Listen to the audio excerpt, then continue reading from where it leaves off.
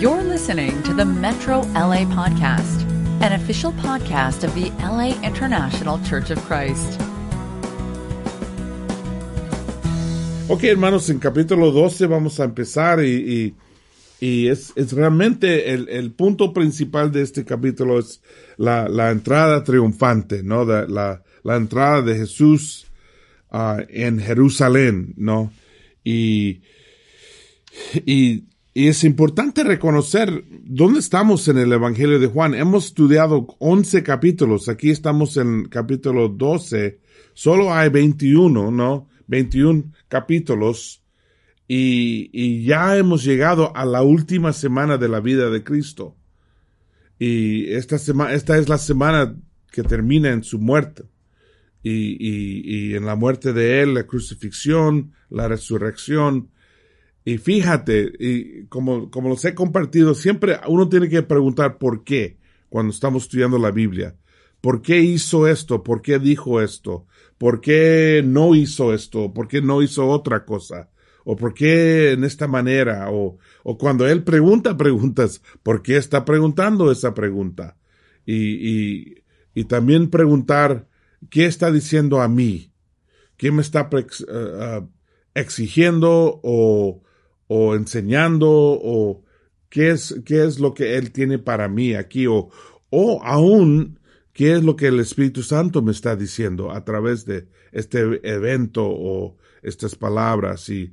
Y ahora estamos entrando en lo que yo diría es el corazón del Evangelio de Juan, la última semana, ¿no? Y su discurso, la última noche, cuando él por varios capítulos él habla básicamente de su ministerio, de nosotros. Estamos saliendo del tiempo que hemos visto en los capítulos de 7, 8, 9, 10, tanta lucha, tanta como pelea entre Jesús y los líderes religiosos, Jesús y los expertos de la ley, y hay tanta pelea entre la luz y la oscuridad. Siempre en el fondo de esto. Yo creo que muchas veces como cristianos no nos damos cuenta de la lucha, la pelea, la guerra que se está peleando alrededor de nosotros, entre lo bueno y lo malo, entre la verdad y la mentira, entre el pecado, la tentación y entre reconciliación y libertad y el espíritu y fruto del espíritu. Entonces siempre hay esta tensión y lo vemos clarísimo en estos capítulos de 7, 8, 9 y ahora está llegando a un punto alto, ¿no? Un punto de cuando todo termina y el fin de explosión de esta pelea. Capítulo 12 dice 6 días antes de la Pascua, y esta es la Pascua donde Jesús se va a morir. Entonces estamos hablando de su última semana. Dice, Jesús fue a Betania, donde vivía Lázaro, a quien él había resucitado. Ahí hicieron una cena en honor de Jesús. El pueblo, Betania, hicieron una cena para él. Y este es el pueblo que muchos vieron él resucitar a Lázaro. Entonces todo el pueblo quería ver a Jesús y querían ver a Lázaro, ¿no? Entonces todos están ahí. Y dice, ahí hicieron una cena en honor de Jesús. Marta servía. Pobre Marta, ella siempre está sirviendo. Marta, pobrecita. Pero qué bueno de su corazón.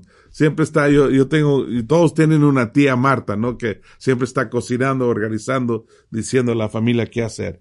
Y Lázaro era uno de los que estaba a la mesa comiendo con él. Ahora, una cosa que es importante aquí es que recuerda que todo el mundo está buscando a Jesús. Lo quieren matar. Los líderes lo quieren matar. Los líderes religiosos lo quieren matar. Los expertos en la ley lo quieren matar. Los soldados están buscándolo. Todo el mundo quiere matarlo. Y lo tiran en una fiesta grande. Todo el mundo sabe. En el momento que se supone que debe estar escondido, ¿no? Y fíjate, recuerda que en el principio de su ministerio todo era secreto, todo era quieto, no dices a nadie quién soy, todo, como todo bajo la mesa. De repente, todo brillando en la luz y todo el mundo sabe. Y dice, María trajo unos 300 gramos de perfume de nardo puro muy caro y perfumó los pies de Jesús. Luego se secó con sus cabellos. Y esta es la escena donde tú ves aquí María limpiando los pies de Jesús con su propio cabello y con nardo, que es un perfume muy, muy caro. Vale el salario de una persona por un año. Piensan, lo que tú ganas en un año, eso era el valor de este perfume. Y toda la casa se llenó del aroma de perfume. Entonces Judas Iscariote, que era aquel de los discípulos que iba a traicionar a Jesús, dijo, ¿por qué no se ha vendido este perfume por el equivalente al salario de 300 días para ayudar a los pobres? No, Judas, dice, pero Judas no dijo esto porque le importaba a los pobres, sino porque era ladrón y como tenía a su cargo la bolsa del dinero, robaba de lo que echaban en ella. Es muy interesante. Viene María y empieza a limpiar los pies de Jesús. Y un acto que está expresando su gratitud, su amor, está honrando al Señor. Y ahí está Judas.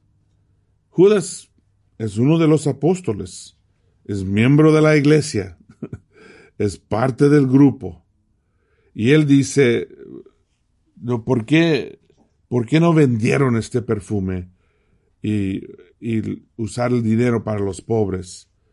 Y a mí me impacta que la Biblia aún expulsa su corazón. La Biblia dice, no es que él tenía interés en los pobres o que él quería a los pobres. Y siempre es una tentación y es fácil que haya un Judas, ¿no? Que es fácil. Básicamente él mira lo que ella está haciendo y la critica. ¿Por qué? Bueno, lo hace a él parecer más espiritual, ¿no? O ¿por qué no lo usamos para los pobres? Y es fácil criticar lo que está haciendo otra persona. Es fácil parecer mejor criticando lo que hace otra persona para el Señor. Y pretender de querer a los pobres y pretender que debemos hacer algo diferente y criticarla.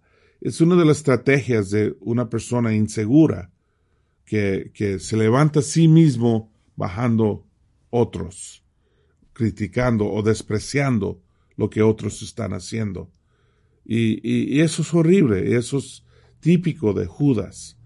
Y yo creo que es muy importante siempre guardamos el corazón, nuestros corazones, de no andar criticando a otros por lo que ellos hacen o pretender de tener mejor idea, ¿no? Es una tentación, la verdad, para todos nosotros. Entonces, pero yo creo que es una lección buena, ¿no? Y fíjate que Jesús la defenda. Él dice,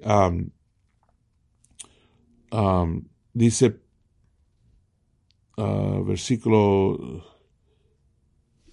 Jesús dijo, en versículo 5, ¿por qué no se ha vendido este perfume por equivalente al salario de 300 días para ayudar a los pobres? Pero Judas no dijo esto, más abajo, versículo 7. Jesús le dijo, déjala pues, lo estaba guardando para el día de mi entierro. A los pobres siempre los tendrán entre ustedes, pero a mí no siempre me tendrán. Y él dijo, déjala porque ella está honrando a mí. Y ella entendió otra vez lo más importante. Esta es la segunda vez. Antes en Mateo leemos la situación cuando tuvieron la cena y Marta quería que María ayudara y Jesús dice, María ha escogido lo más importante. Y otra vez María está haciendo lo más importante.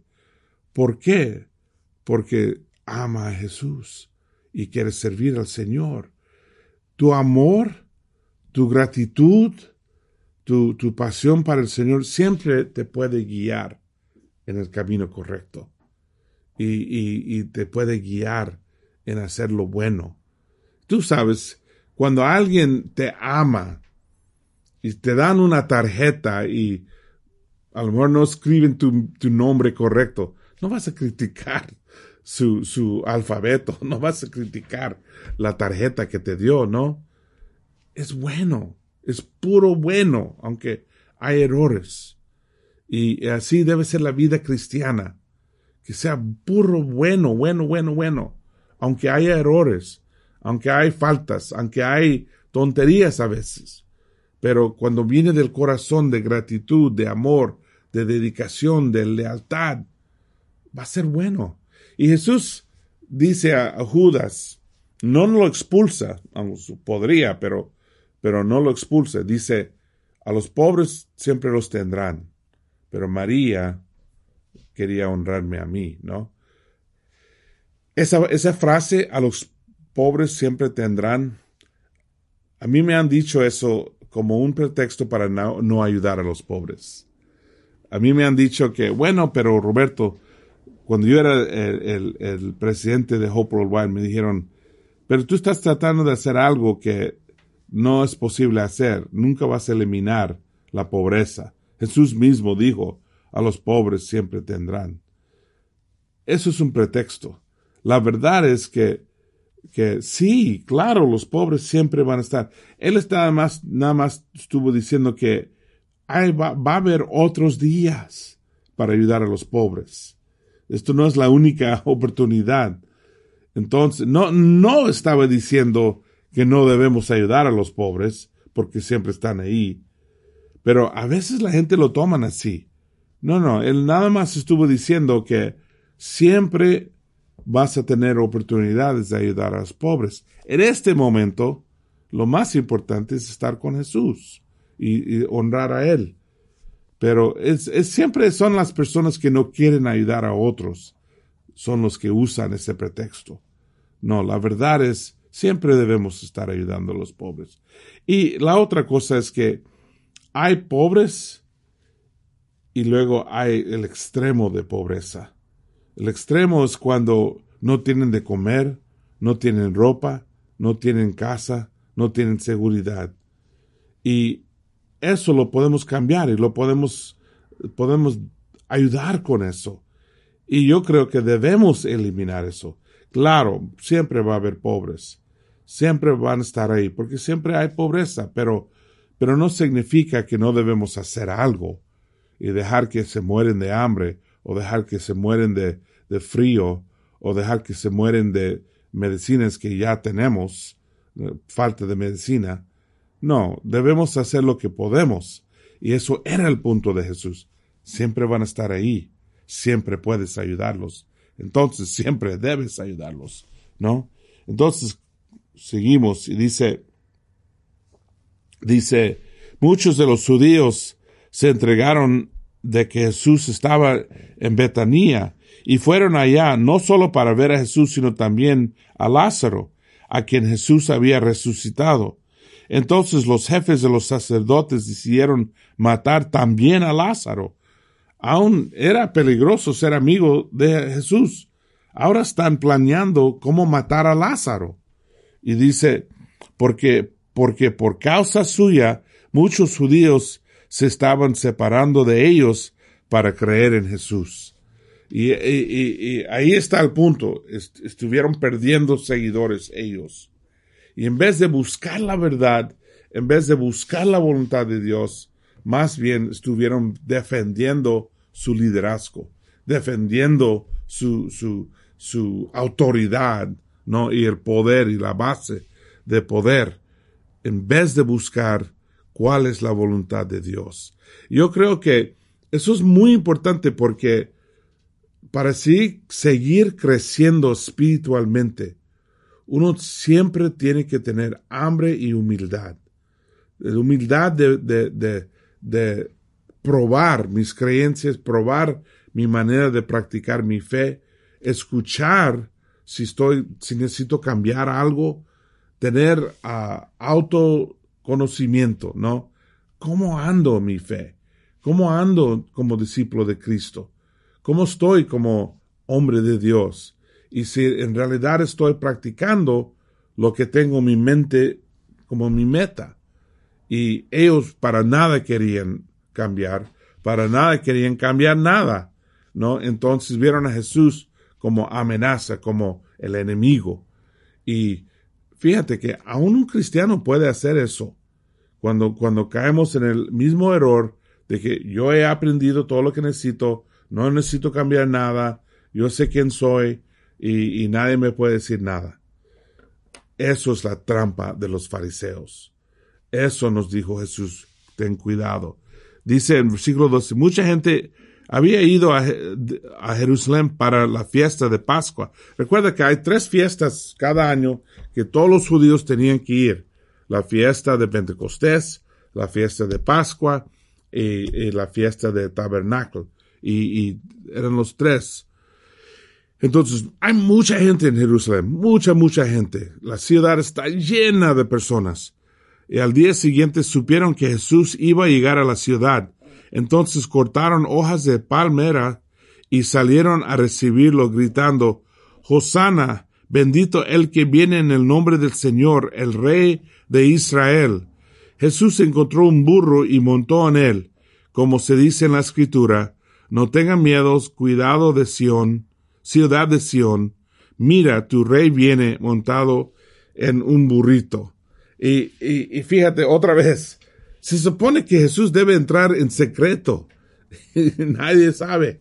No, al contrario, entra con un desfile de personas y la gente cantando Hosana. Hosana significa sálvanos, ¿no? Pero llegó a ser más como sálvanos, Señor, y cantaron bendecido, dice bendito el que viene en el nombre del Señor, pero Hosana significa sálvanos, y era lo que cantaban cuando entraba el rey David, de sus conquistas, de sus batallas.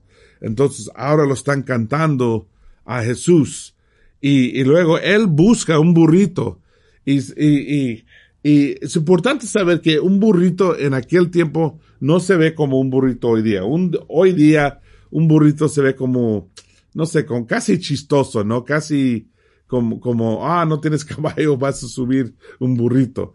Pero en aquel día, el burrito era un animal más noble, realmente. Claro, el caballo representaba guerra y poder, y el burrito representaba nobleza y paz y humildad. Entonces, esta vez, Jesús entra con paz y humildad. Y está básicamente llenando o llevando a cabo las muchas profecías, ¿no? De Zacarías habla de que tu Mesías va a entrar montado en un burro. Y eso lo dice Zacarías 9, versículo 9. Isaías habla de esto y realmente él menciona varios profetas y qué dijeron de la entrada de Jesús. Entonces, esto no es una entrada quieta y nadie sabe, no, esto es el opuesto, es un desfile, todo el pueblo está mirando y estamos llegando a un punto de explosión, ¿no? Los fariseos lo están buscando, los líderes religiosos, los romanos quieren saber qué está pasando aquí, la gente están ahora muchos creyendo en él, todos tienen curiosidad, sin nada más curiosidad, miles quieren escucharlo, todos quieren saber de él. Entonces estamos llegando a un choque grande esta última semana, ¿no? Dice, al principio sus discípulos no entendieron estas cosas. Eso pasa mucho en la Biblia, que los discípulos no entienden lo que está pasando. Ahora dice, pero después, cuando Jesús fue glorificado, se acordaron de que todo esto que le habían hecho estaba en la Escritura y se refería a él. Más tarde se dan cuenta, sí, también todo esto fue ya escrito y Jesús estuvo haciendo todo lo que decían los profetas. Ahora, quiero mencionar una cosa porque a veces critican los cristianos la gente y dicen que, bueno, es que el porqué de Jesús llenar o cumplir las profecías es porque él decidió cumplirlos, ¿no? Él sabía que el rey iba a entrar montado en un burrito, entonces entró montado en un burrito. Es cierto, él sí andaba muy consciente de las profecías, pero hay la mayoría de las profecías, él no tenía control de eso, de que iba a nacer en Bethlehem, cuándo iba a nacer y que iba a tener que escapar a Egipto. Todo eso era cuando él era bebé. Él no podía decidir cuándo iba a nacer y dónde y cómo y qué iba a pasar. Tampoco la muerte. Él no pudo decidir cómo iba a morir y cuándo lo iban a matar y cómo lo iban a matar y todos los detalles de su muerte. Entonces, todo eso era fuera de su control. Sin embargo, todo eso fue escrito en las profecías. Entonces, sí, claramente él estuvo consciente, cumpliendo las profecías que pudo, pero hay muchos que eran fuera de su control, que era exactamente el plan de Dios. Luego seguimos leyendo, dice, vamos a empezar otra vez, versículo 17. La gente que estaba con Jesús cuando llamó a Lázaro de la tumba y lo resucitó, contaba lo que había visto. Por eso la gente salió al encuentro con Jesús, porque supieron de la señal milagrosa que había hecho. Pero los fariseos se decían unos a otros, ya ven ustedes que así no vamos a conseguir nada. Miren, todo el mundo se va con él. Primero, es interesante que lo llaman señal. Recuerda cuando hablamos de esto en el principio, todo es señal, ¿no? Todo es señal, es decir, señal de qué, señal de quién es Jesús, señal de qué iba a ser, señal de que es Dios. Como nosotros, si queremos ir a una ciudad que no conocemos, buscamos señales, ¿no? Hoy día en el teléfono nos dice, tienes que dar vuelta aquí, tienes que ir allá, tienes que tomar esta carretera, tienes que hacer esto. Son señales que nos llevan de aquí a allá. Estos son señales que enseñaron a la gente quién es el Mesías y que Jesús va a cumplir todo lo que él dijo. Y así lo miraron ellos, casi como letreros, ¿no? Empujando y diciendo, aquí está el Mesías, aquí está. Y eso lo hizo Dios para ayudarnos a entender, para ayudarnos a saber. Y ellos lo vieron, esto es un señal del Mesías que resucita a los muertos. Y nos demuestra de que si puede resucitar a uno, puede resucitarme a mí. Eso es muy importante. Y me encanta esta última frase que dicen los fariseos. Es casi cómico, ¿no? Que no sé si tú viste la película de, no sé cómo se llama en español. En inglés se llama el Gladiator, el peleador, ¿no? Que pelea. Y hay una escena donde el rey quería que matara a otro peleador y lo deja su vida y todo el mundo empieza a gritar, máximo el que tiene misericordia, máximo el que tiene misericordia, y el rey pensó que lo iban a querer matar por no matar al otro, porque eso normalmente es lo que quiere la gente, pero como todos estaban alegres apoyándolo, más tarde demuestran a él diciendo, no puedo ganar contra él hace todo, la gente lo quieren y lo aman, y está llorando como un niño, ¿no? Es hombre grande, y el rey de Roma, y esto es como esa cena, ¿no?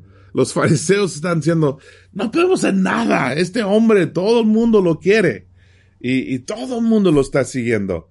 Y esa frase, todo el mundo, es la misma frase cuando dice en Juan 3:16, que Jesús, porque Dios ama a todo el mundo, y por eso mandó a Jesús. Y esa misma frase, los escuchadores hubieran dado cuenta de eso. Sí, todo el mundo fue a Jesús porque Él murió para todo el mundo, porque Él pagó el precio de todo el mundo. Y luego, en versículo 20 dice, entre la gente que había ido de Jerusalén a adorar durante la fiesta, había algunos griegos. Estos se acercaban a Felipe, que era de Bethsaida, un pueblo de Galilea, y lo rogaron, Señor, queremos ver a Jesús. Felipe fue y le dijo a Andrés, y los dos fueron a contárselo a Jesús. Jesús le dijo entonces, antes de leer lo que Jesús dijo, es interesante, hay un grupo de griegos, y la manera que lo dice, parece que no son judíos, no son judíos griegos, son griegos probablemente no judíos y gentiles. Recuerda que los griegos habían conquistado el mundo, y su filosofía era hacer el mundo griego. Entonces, por eso está escrito la Biblia en griego, por eso ellos hablaron en griego, y todo el mundo tenía la cultura griega. Los griegos, básicamente les encantaba ir, viajar y aprender. Y entonces muchos griegos viajaban, eran básicamente turistas. Y turistas que vinieron, que querían ver a Jesús, ¿no? Me encanta eso porque son como un poquito de la vida normal, ¿no? De que esto es tan real. Aquí están unos turistas. Es como ver un grupo de japoneses que dicen que queremos tomar fotos de él, ¿no? Porque tenemos interés en quién es o algo así, ¿no? Algo parecido. En versículo 22, Jesús empieza a decir en versículo 23, ha llegado la hora en que el Hijo del Hombre va a ser glorificado. Les aseguro que si el grano de trigo al caer en tierra no muere, queda él solo, pero si muere, da abundante cosecha. El que ama su vida la perderá, pero el que desprecia su vida en este mundo la conservará para la vida eterna. Si alguno quiere servirme, que me siga, y donde yo esté, ahí estará también.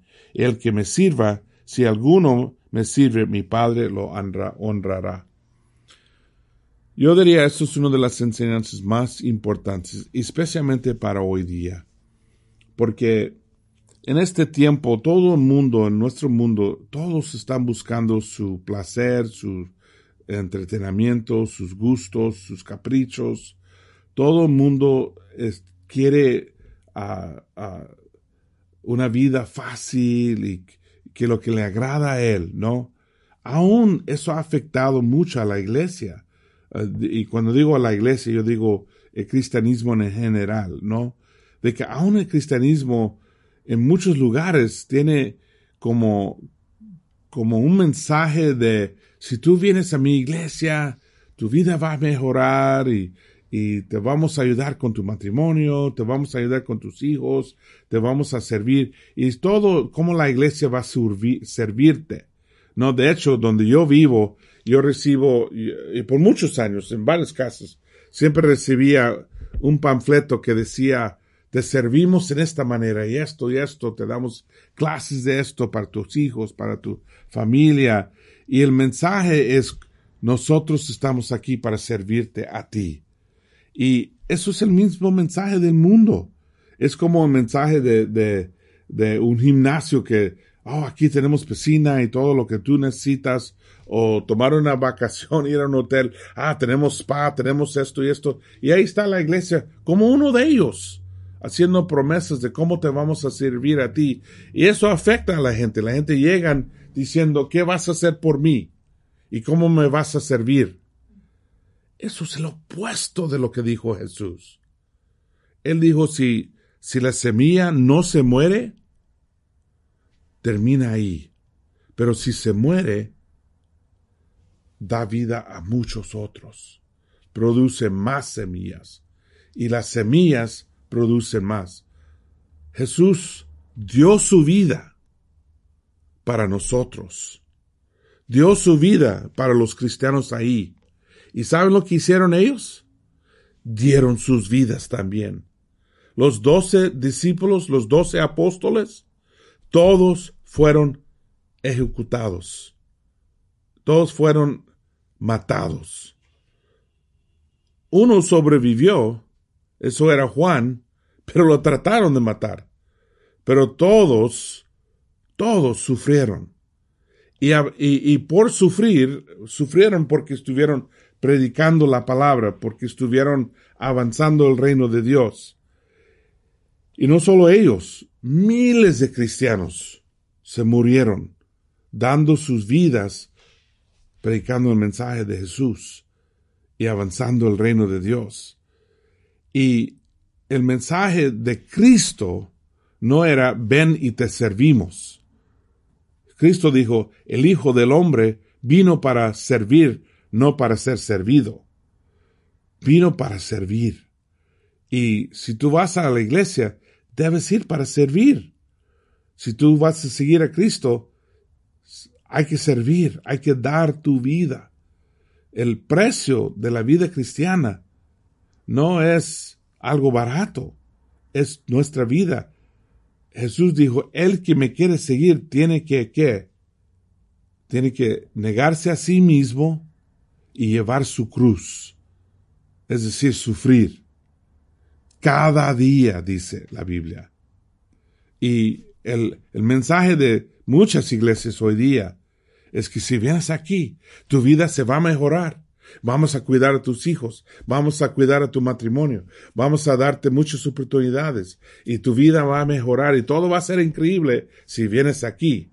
Básicamente Jesús dijo, si me sigues vas a sufrir y vas a morir. Era el mensaje opuesto de muchas iglesias.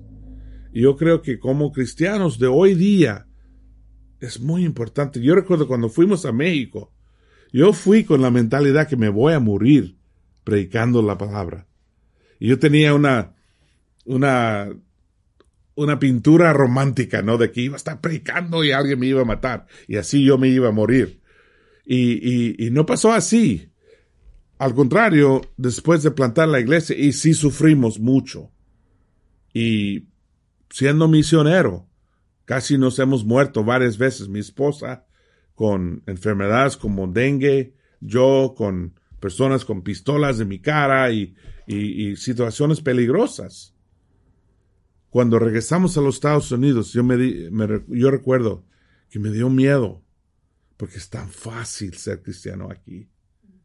Es tan fácil ir a la iglesia. Nadie te persigue, nadie te critica. Yo creo que el día viene donde vamos a ser perseguidos de nuevo, porque todo el mundo no está de acuerdo con las enseñanzas de Jesús. Y si nosotros vamos a ser cristianos verdaderos, tenemos que tener la mentalidad de yo soy una semilla y doy mi vida. Y entrego mi vida. No estoy aquí para ser servido. Estoy aquí para servir. Estoy aquí para darlo todo. ¿Por qué? Porque Dios me dio todo. Porque Jesús dio todo. Y eso es nuestra motivación. No porque quiero una vida buena y bonita. En Latinoamérica es tan popular el mensaje de bendición, ¿no? Que si yo voy a esta iglesia, Dios me va a bendecir con mucho dinero. No, al contrario, dice Jesús, si alguien me sirve, mi Padre lo honrará. Si alguien da su vida, si alguien se entrega 100%, si alguien sufre por él, si alguien pierde su vida por él, entonces el Señor lo va a honrar. Eso es cristianismo. Y ahí paramos. Ya se acabó el tiempo. Gracias y que Dios los bendiga. You've just listened to the Metro LA podcast. For more information about our ministry, please visit metrolaregion.com.